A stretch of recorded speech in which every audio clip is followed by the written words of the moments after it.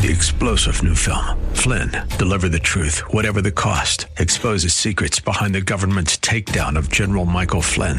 Flynn knew what the intel world had been up to. He ordered the first audit of the use of contractors. This set off alarm bells. He told the truth. He was the most dangerous person for Donald Trump to hire. They had to get rid of Flynn. Flynn, deliver the truth, whatever the cost. Available now. Watch it today. Go to salemnow.com. salemnow.com. Is apathy poisoning our politics? And then another opportunity to vent in Grinds My Gears. You're listening to The Common Good.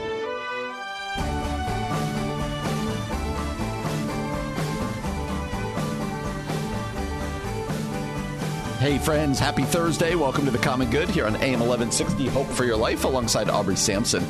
My name is Brian Fromm. It is so good to have you with us on a Thursday afternoon. Aubrey, we didn't tempt fate. We didn't talk about the weather so that it started snowing. I didn't mention a tornado, so a tornado came. Feel like we did it. We learned our lesson. Thank you for not mentioning that. Yes, we learned our lesson. Those of you who woke up on Wednesday to snow and shoveling and this and that, we took blame for that because on Tuesday I made fun of the fact that it hadn't snowed yet in any considerable way, and so now I've learned my lesson. I understand the power of the show. I was just thinking that you understand the power that you hold. You're like Elsa. Like you just mentioned the snow, and all of a sudden. Wow, you don't know the power you wield. Disney princess power. Be careful, Brian. Be very careful. This isn't where I was going to start with you today, but you just brought it up. You are the mom of 3 sons. I am. So did you miss the Frozen craze? Or were they young enough that they would still enjoy Frozen even as boys? Because I had 2 daughters. Yeah. And so I was immersed in the Frozen craze. It landed perfectly for my family. Yeah. I, as the only woman in my family, saw Frozen, loved Frozen, watched Frozen and Frozen 2. Mm-hmm. But that was about it for us. We weren't, there were no Elsa and Anna dresses. There were no toys in my house. There were no one wanted to listen to the soundtrack on repeat. So I enjoyed it as an adult woman, but I missed out on the actual craze. But it sounds like that was your life for a while, huh? Gosh, yeah. Wow. So if you're struggling with jealousy over that, you're just going to need to let it go. Just. So a quick Frozen story. Good. That was good. When Emily's my youngest. She's now 13. When she was probably 6, somewhere in that range. She was the target audience for Frozen. Yeah. And so when she's 6, my older daughter Madeline was probably 12. So that's kind of our range. Wow. We went to Disney World, to Orlando, with my in-laws and my parents. It was both sides of the family. Okay. And Emily, the only thing she wanted to do was to meet the Frozen princesses. Aww. And this is right after it all happened, the movie. We're talking about the craze, okay? Okay. So, if you're Disney and you've got this commodity, the Frozen princesses. Yes. Where would you put them? You put them at Epcot. Because now people who would never go to Epcot have to go to Epcot. Yes, that makes sense. And the Norway Pavilion is there, and it's a Norwegian story. Yeah. So we all go to Epcot. And I've got my 3 little kids, or they're not so little at the time, but Emily's little. She's in her Frozen dress, right? I've got my parents and my in-laws. We are going, right? Man. We get there first thing in the morning. We are there early. We're there early. But yet, by the time we're there, we get to where we weren't there when it opened, but we're there early. Yeah. When we get to the Frozen, probably at the Norway place or whatever, there's a Frozen ride, but the big deal is to meet the 2 princesses. Right. 3.5 hour wait. Are you kidding me? You didn't do it, right? So think about what you would say. To your little daughter. Because this is all Emily wanted to do. And she's still the age where she's believes they're the real princesses or whatever else. So Carrie and I are what are we going to do? So here's what we do. My father-in-law, who has never met a stranger in his life, like Carrie tells stories about how he'd be at the gas station talking to the other people. Like there's never a stranger to my father-in-law. Yeah. He says, I'll wait. So I think my dad waited, or one of us waited for like the first half hour. Then my father-in-law took over and waited for 3 hours in the line and loved every minute of it. He's talking to the people. We come back. We probably wait the last 20 minutes and we do the Frozen ride and meet the princesses and saves the day. Unbelievable. That is a good grandpa right there. But it was it was one of those stories where you're like, we can't not go. Like it is. Yeah, you can't not go. Not going is not an option. So anyway. Right. Wow. How do we get there? Snow, Frozen. Okay, let it go. All of that stuff. Yes. Fantastic. Speaking of fantastic, speaking of whatever we want to call it here. Yes. Aubrey, your husband made a post about you the other day. Yeah. Congrats to Outreach Magazine for making it 20 years. Oh, but he buried the lead. And huge shout out to Aubrey Sampson for being one of the 20 leaders we are learning from. And then he posted the picture and the article. Aubrey, I have so many questions. Okay. Were you surprised when Outreach Magazine? Yeah. First of all, congratulations. Thank you. I'm probably going to have a mocking tone. In reality, this is a big deal. You deserve to be applauded for this. Walk us through this, though, from not knowing to the end portion here. Well, Outreach Magazine reached out to me last fall, honestly, and said that they were considering me for this. So I knew that this was an option, and I had to fill out all these forms, not like to try to prove myself, but just like more information about me. Tell us about your books, tell us why you do what you do, kind of thing. And then I never heard from them again. And so I just honestly forgot, didn't really think I don't know. I just thought, well, I don't know what happened with that. And I wasn't going to follow up. That felt very awkward. Hey, am I still in the top 20? Yeah. And then I got this bizarre email last week from some award, or 2 weeks ago, from some award company that was like, congratulations, you're the top 20, blah, blah, blah, blah, blah. And 20 leaders we're learning from. And I was like, what is this? And believe it or not, I thought that was spam. So I just deleted it. And then we get 10 copies of Outreach Magazine in the mail. By the way, Beth Moore is on the cover. So that's really the headline. But then I was like, 20 leaders, this must be the thing. And you open it up and there I am, the first leader. So that was pretty fun. Yeah. Did they rank the 20? Is there a ranking system here? My guess is it's alphabetical order. My name starts with A, but I'm going to say because I was the first one, I'm the number one.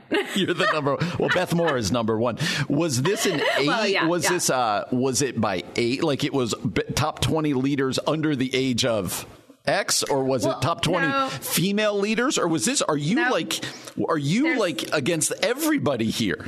There's male and female leaders on the list. They're all the ages. I am the oldest, and when they did initially reach out to me, I was like, in case this is a kind of coming of age leader, don't put me in this category. I am not a young millennial, or a young Gen Z. Do not put me here.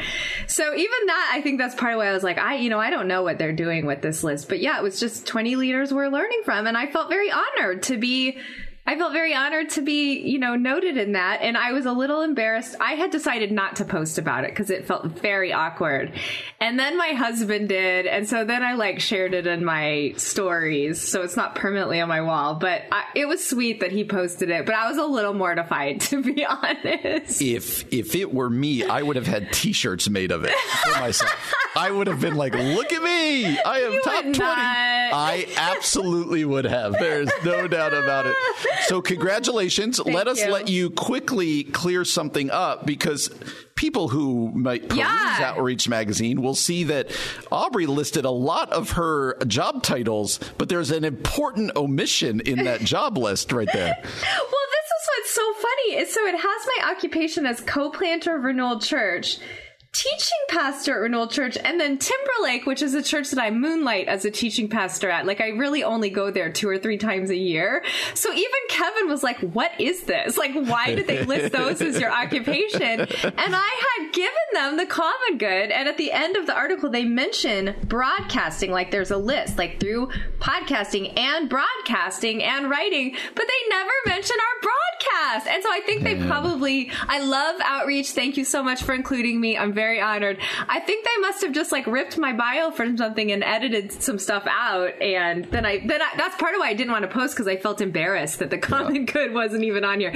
But I did list us. I did list that's the all common we needed good. to know, because I do have to admit that when I saw Kevin's post, I went, I do. Outreach reached out to me for the top 20 co-hosts of Leaders We're Listening to. And I'm very excited. I'm crossing my fingers that I will be on that list. In all seriousness, congratulations. Thank you. That is well deserved, and we are happy for you, and we look forward to the T-shirt. So, coming up next, David French, our friend, wrote recently about activism and apathy that are poisoning our American politics. The classic David French. We're going to talk about it in light of the church next year on The Common Good. AM 1160, Hope for Your Life. One of our hopes for this show is to help people process the political landscape. How do we as Christians interact politically when that's what we're inundated with, right? Right. Cable news and talk radio and people, what you're putting on Facebook, and the people are obsessed with politics. They have strong feelings. So how do we interact? And one of the places we will often go is David French. David French, a friend of the show. He's been on many times, but David writes at the New York Times, at the at other places about all of these subjects, and he talks a lot about anger and a lot about apathy and a lot about what does that look like for us as Christians in the political and non-Christians, but how do we do politics well? And with that in mind, he did just post on the 1st of January. So this is how he started his new year. Activism and apathy are poisoning American politics. We cannot delegate our political and cultural engagement to the angriest sects of American life. Give us a little feel for, because what he's saying is so important. Yeah, it's actually really interesting, and I haven't heard this before, so give me a minute to explain. But please. He's talking about a survey from some of his friends at an organization called More in Common. This is how he began. They attempted to discern the true extent of American divisions in the so-called history war, so battles over teaching our nation's history in public schools, okay? And what that research showed, essentially, I wish you could see it on our audio medium, but essentially, partisans hold deep animosity towards their party opponents. So, using words like brainwashed, hateful, racist, arrogant, the percentages of what Democrats think of Republicans and Republicans think about Democrats are high. Like, those words are used in the 80%, almost 90%. Whereas positive words like reasonable, honest, humble, the highest score is like 12%. So you see that it looks like we are far apart on issues, okay, and on what we think of one another. But here's what's interesting. French says that's actually false. He says there's a remarkable amount of consensus in education on what should be taught, and both Democrats and Republicans grossly overestimate the other party's extreme views.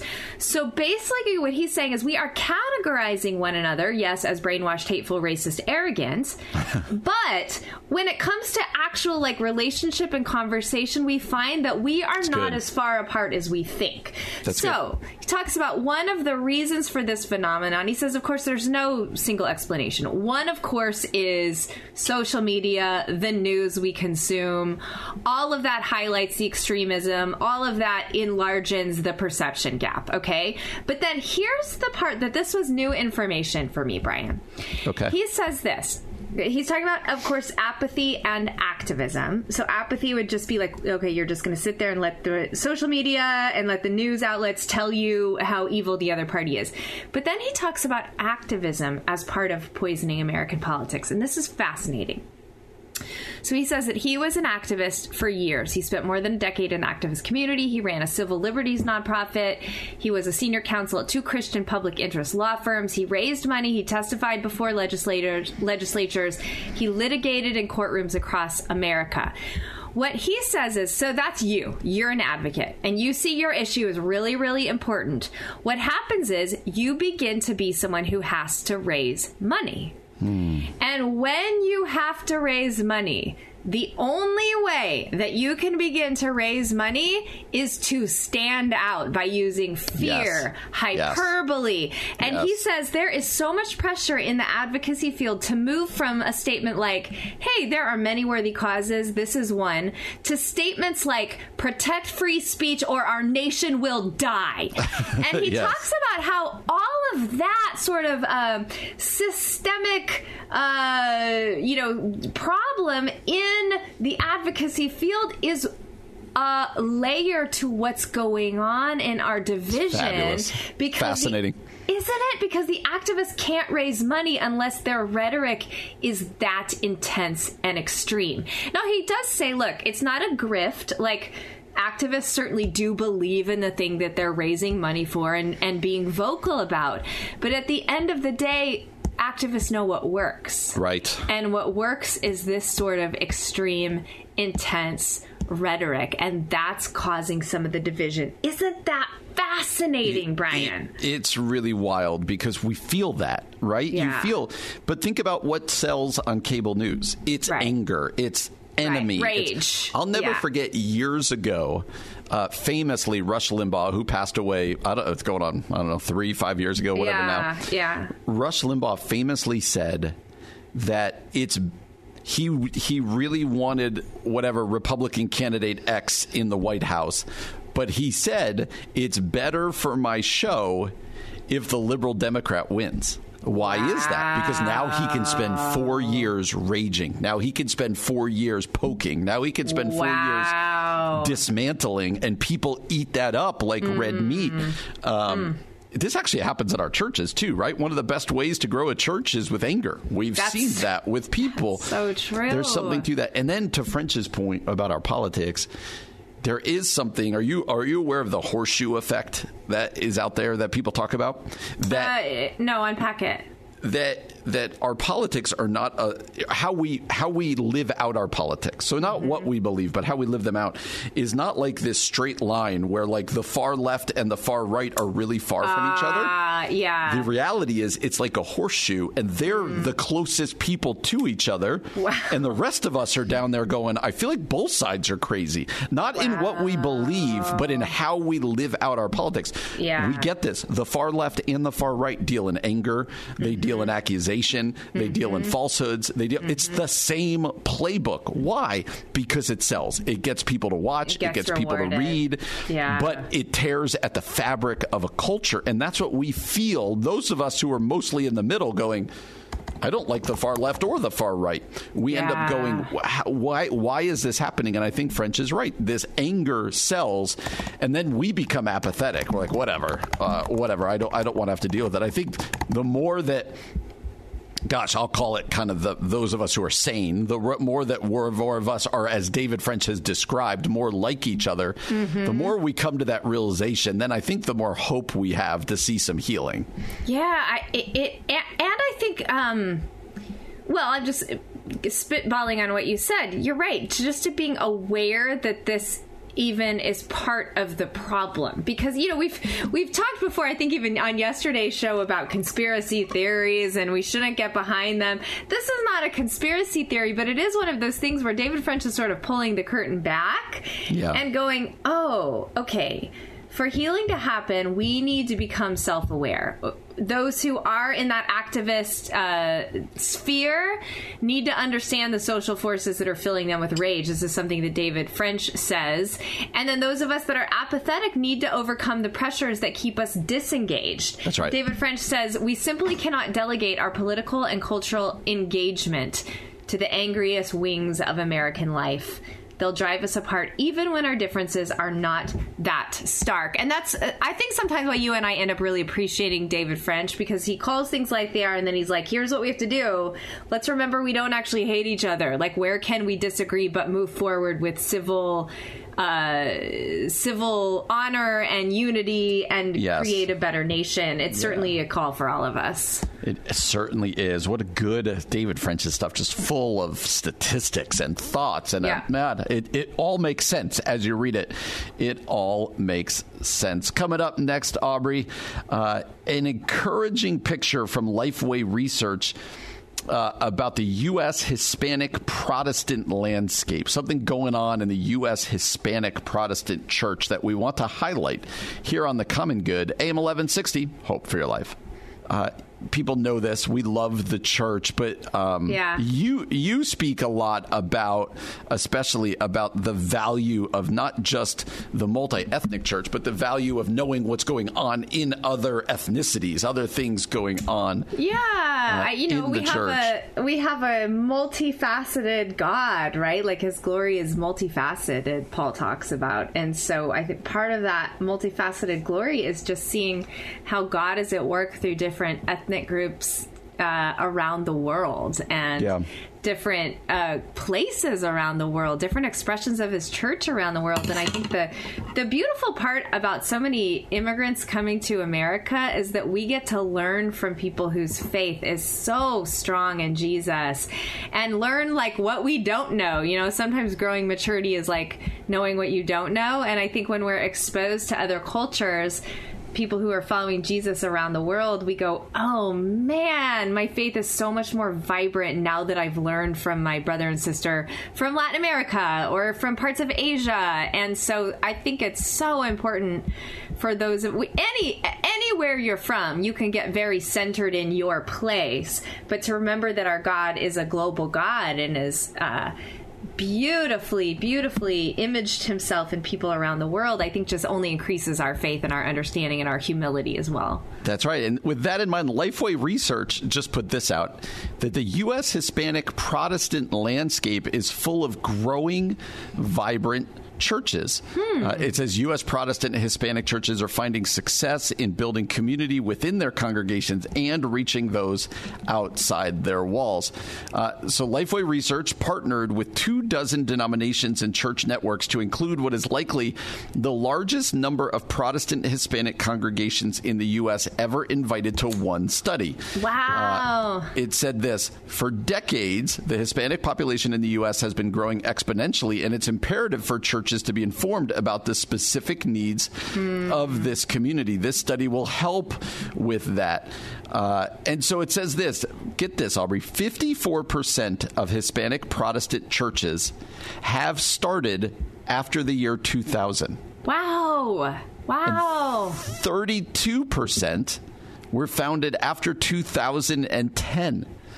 Fewer than 1 in 10, only 9% trace their history back prior to 1950s. So these are relatively new congregations we're talking about. Right. And then this, not only are the churches relatively new, but most people in the congregations are also new to the United States. Wow. The majority are first-generation Americans, 58%.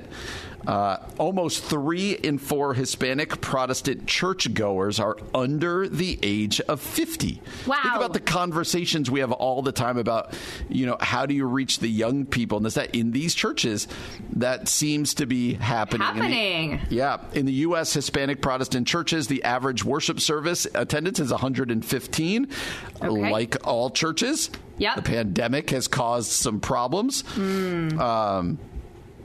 A high view of Scripture in the 90 percentiles, all of this other stuff. I'll give you some more stats in a second, but what do you just think about?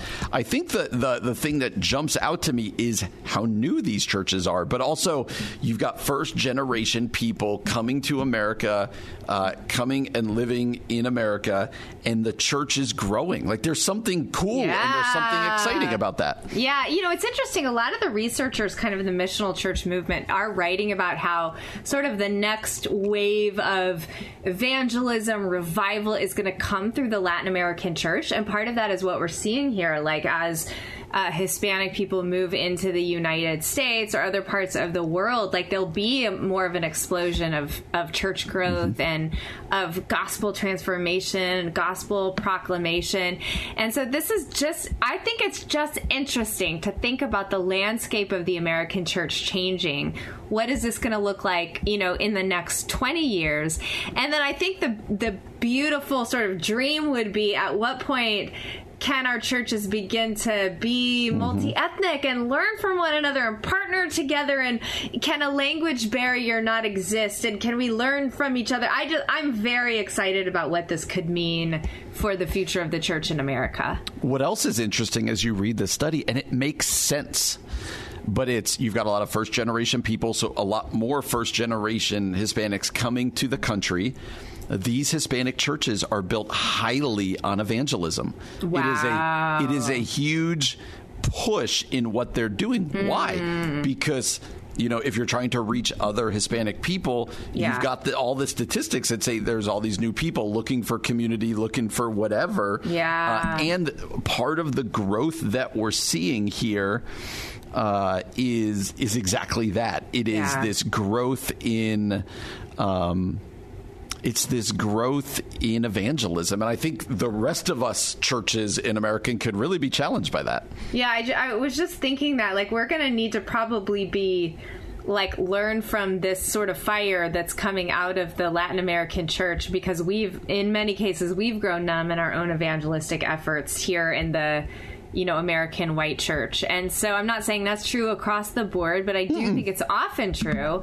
And so I think this sort of I wonder if this new energy, I hope we allow this new energy and this new evangelistic push and fervor and excitement really to rub off on us. And again, learn from this. It's interesting. The other thing that Lifeway did in this research showed what hinders adult Hispanic Protestant churchgoers from participating more regularly in the activities of their congregation.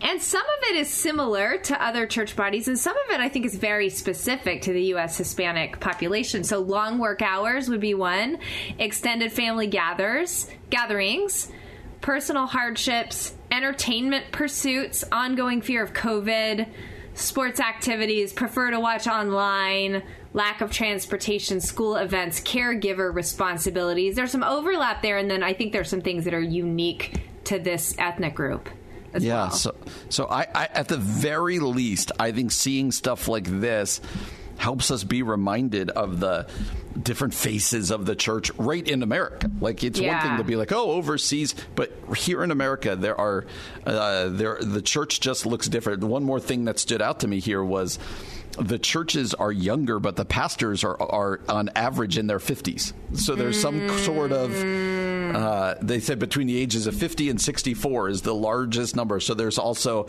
something to that. Anyway, a fascinating study. Maybe other people don't find it fascinating, but you and I were like, this is cool. This is fun to read.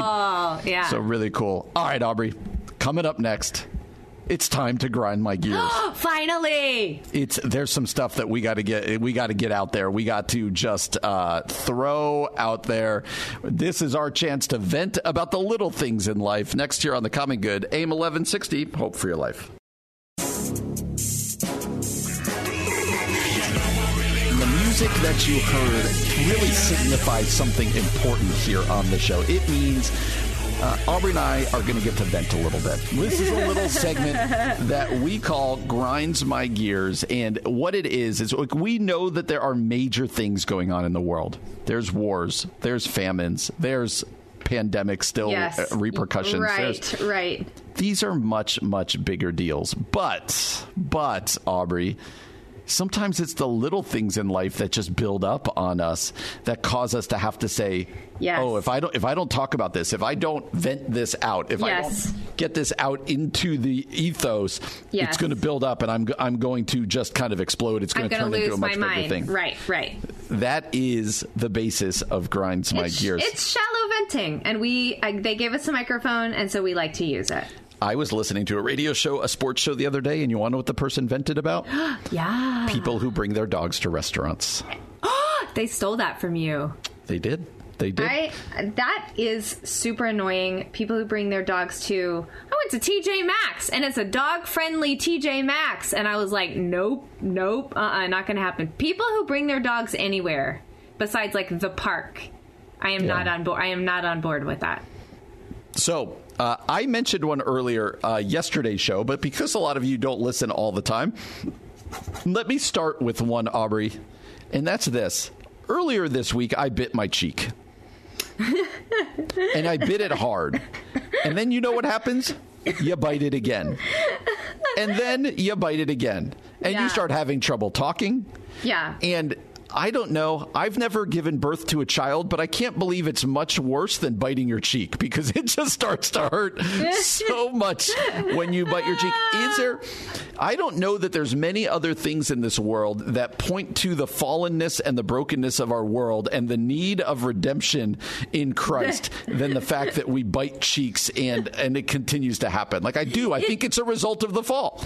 It does crack me up because it's such a I think I said this too. It's such a shared human experience that we forget to talk about. You know what I mean? Like, but it is so annoying because you bite it once and then you bite it a million more times that day, and you get that weird metallic flavor in your mouth, and like it is so annoying to bite your cheek. So I'm so sorry. And then you kind of keep touching it like with your tongue. You kind of keep like rolling over it. I feel like I could write a whole article about this. Yes, you should. This needs to be a chapter in your next book. Yes. As one of the 20 leaders that we should be listening to, I feel like you should put that in there. So that's going to be my new ministry, is about cheek biting. Yes, that is right. All right, give me one. What do you got? Okay, so this is very specific and niche, but I think it's a shared enough experience that you'll relate, and other people will relate as well. So I have to call my pharmacy, Walgreens, to get, prescriptions refilled. As most of us have a pharmacy we do that with. For some reason, Walgreens, like auto response software, whatever it is so sensitive that it picks up every sound in the background. So let's say I'm on the phone with Walgreens and I say 1, 2, or whatever, and right then my garage door opens. It will be like, I'm sorry, I couldn't hear you, and hang up. Or my son walks in and says, hey, Mom. It'll be like, I'm sorry, I didn't hear that. Repeat that. And I get so annoyed with the sensitivity. Like, sometimes those things work fine, but sometimes they're so sensitive that if you are not in a silent, padded room, you cannot get your prescription. And in general, I am so tired of automatic. I want a human to answer the phone and to help me. I don't want to go through an automated service anymore. Preach. They are so frustrating. Just it would take me 5 minutes to get something done. That takes like 30 minutes sometimes with an automated thing. And then if it doesn't have it right, and then you're like pushing like talk to a person, press 0, and you're getting rageful. I don't know. Specifically, Walgreens automated service grinds my gears, but in general, automated services grinds my gears. Can I add on top of that, like, yes, most places you should just be able to hit a 0 and it sends you straight to somebody. Yeah. So if you don't want to, you don't have to. But just hit that 0. I hate when you call like you said Walgreens, but AT&T is the same way. When you call and then you just keep hitting these numbers, and they keep like, well, how can we help you? And it's I'm like, you an can infinite amount of numbers to push. And then you get so lost, you're like, I think that I'm going to have to just get lost in the matrix. Yeah, like I might never. Yes, you start to wonder if there's a person in that building. Like there might not be one. There might not be one person, and they're just going to keep you on the cycle. And then sometimes the machine hangs up on you, and you're like, have I been fooled? Is this the grift the whole time? They're just going to keep you busy pushing numbers and then hang up on you? It is so frustrating. Along those lines, I also hate when they give you like the choices. And you're like, that's the worst. None of those really fit, but that one kind of does. But if I go down that path, I might end up in a really bad spot. Yes, it is. Yep. It is a terrible experience as a human being. End them all. And all automated responses from now on. All right, I have one more, and this one might cause controversy with some people out there. Let's hear it. Aubrey, I think we're done with the need for checks. Oh, definitely.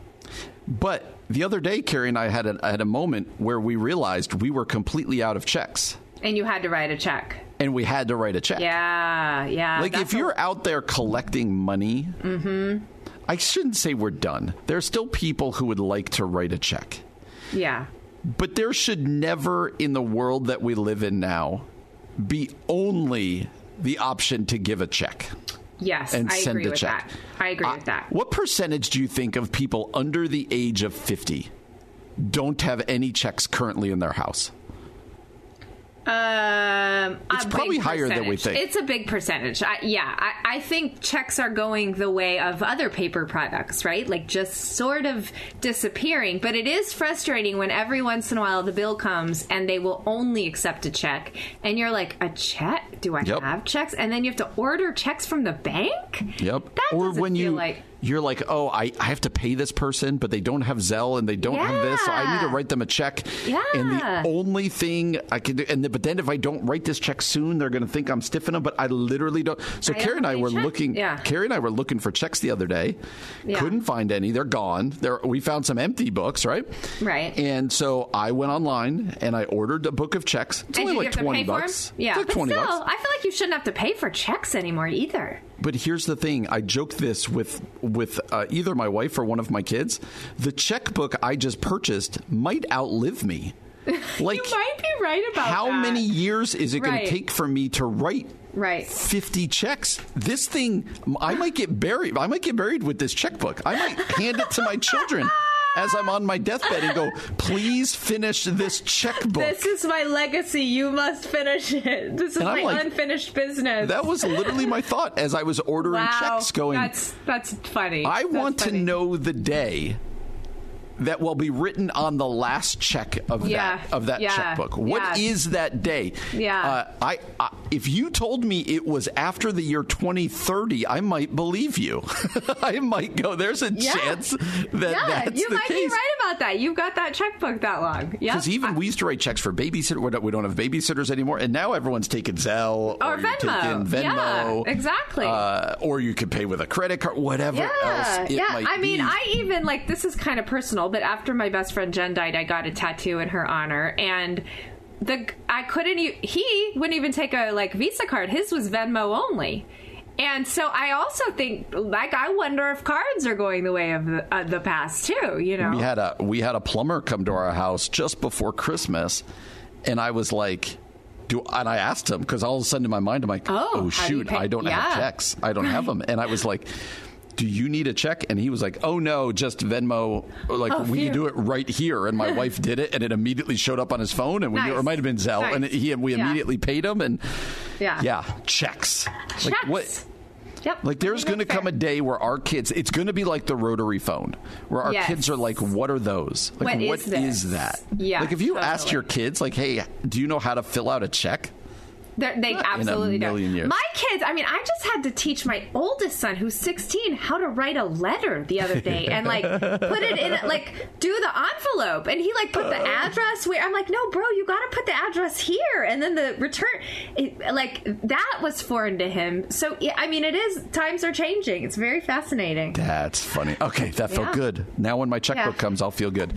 Well, Brian and I will be back again tomorrow from 4 to 6 p.m. For Brian Fromm, I'm Aubrey Sampson, and you've been listening to The Common Good on AM 1160. Hope for your life. 3-star General Michael J. Flynn, head of the Pentagon Intelligence Agency, knew all the government's dirty secrets. He was one of the most respected generals in the military. Flynn knew what the intel world had been up to. He understood its funding. He ordered the first audit of the use of contractors. This set off alarm bells. The explosive new documentary, Flynn, Deliver the Truth, Whatever the Cost, uncovers the facts behind this scandal. Flynn told the truth. He was the most dangerous person for Donald Trump to hire. I find out the worst enemy that I'm going to face in my life is right here in America. They took my assessment and they wanted me to change it. And I was like, I'm not changing it. They had to get rid of Flynn. With in-depth interviews, archival footage, and never-before-seen personal records of the man behind the headlines. I just felt like I was drowning. Flynn, Deliver the Truth, Whatever the Cost. Available now. Watch it today. Go to salemnow.com. salemnow.com.